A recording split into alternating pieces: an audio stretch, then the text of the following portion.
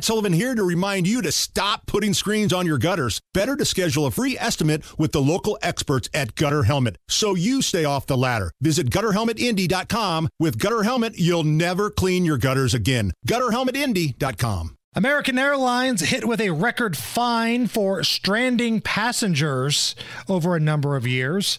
I just flew American Airlines.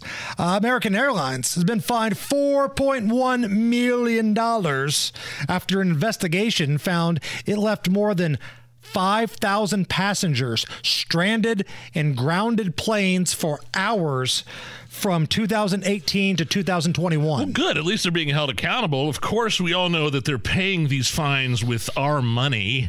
The money that the government has bailed them out with over the years. Oh, $4 million? Not a problem. Here, let me write you a check. I thought you wanted money. Is it ridiculous to think that they're paying us with their own money?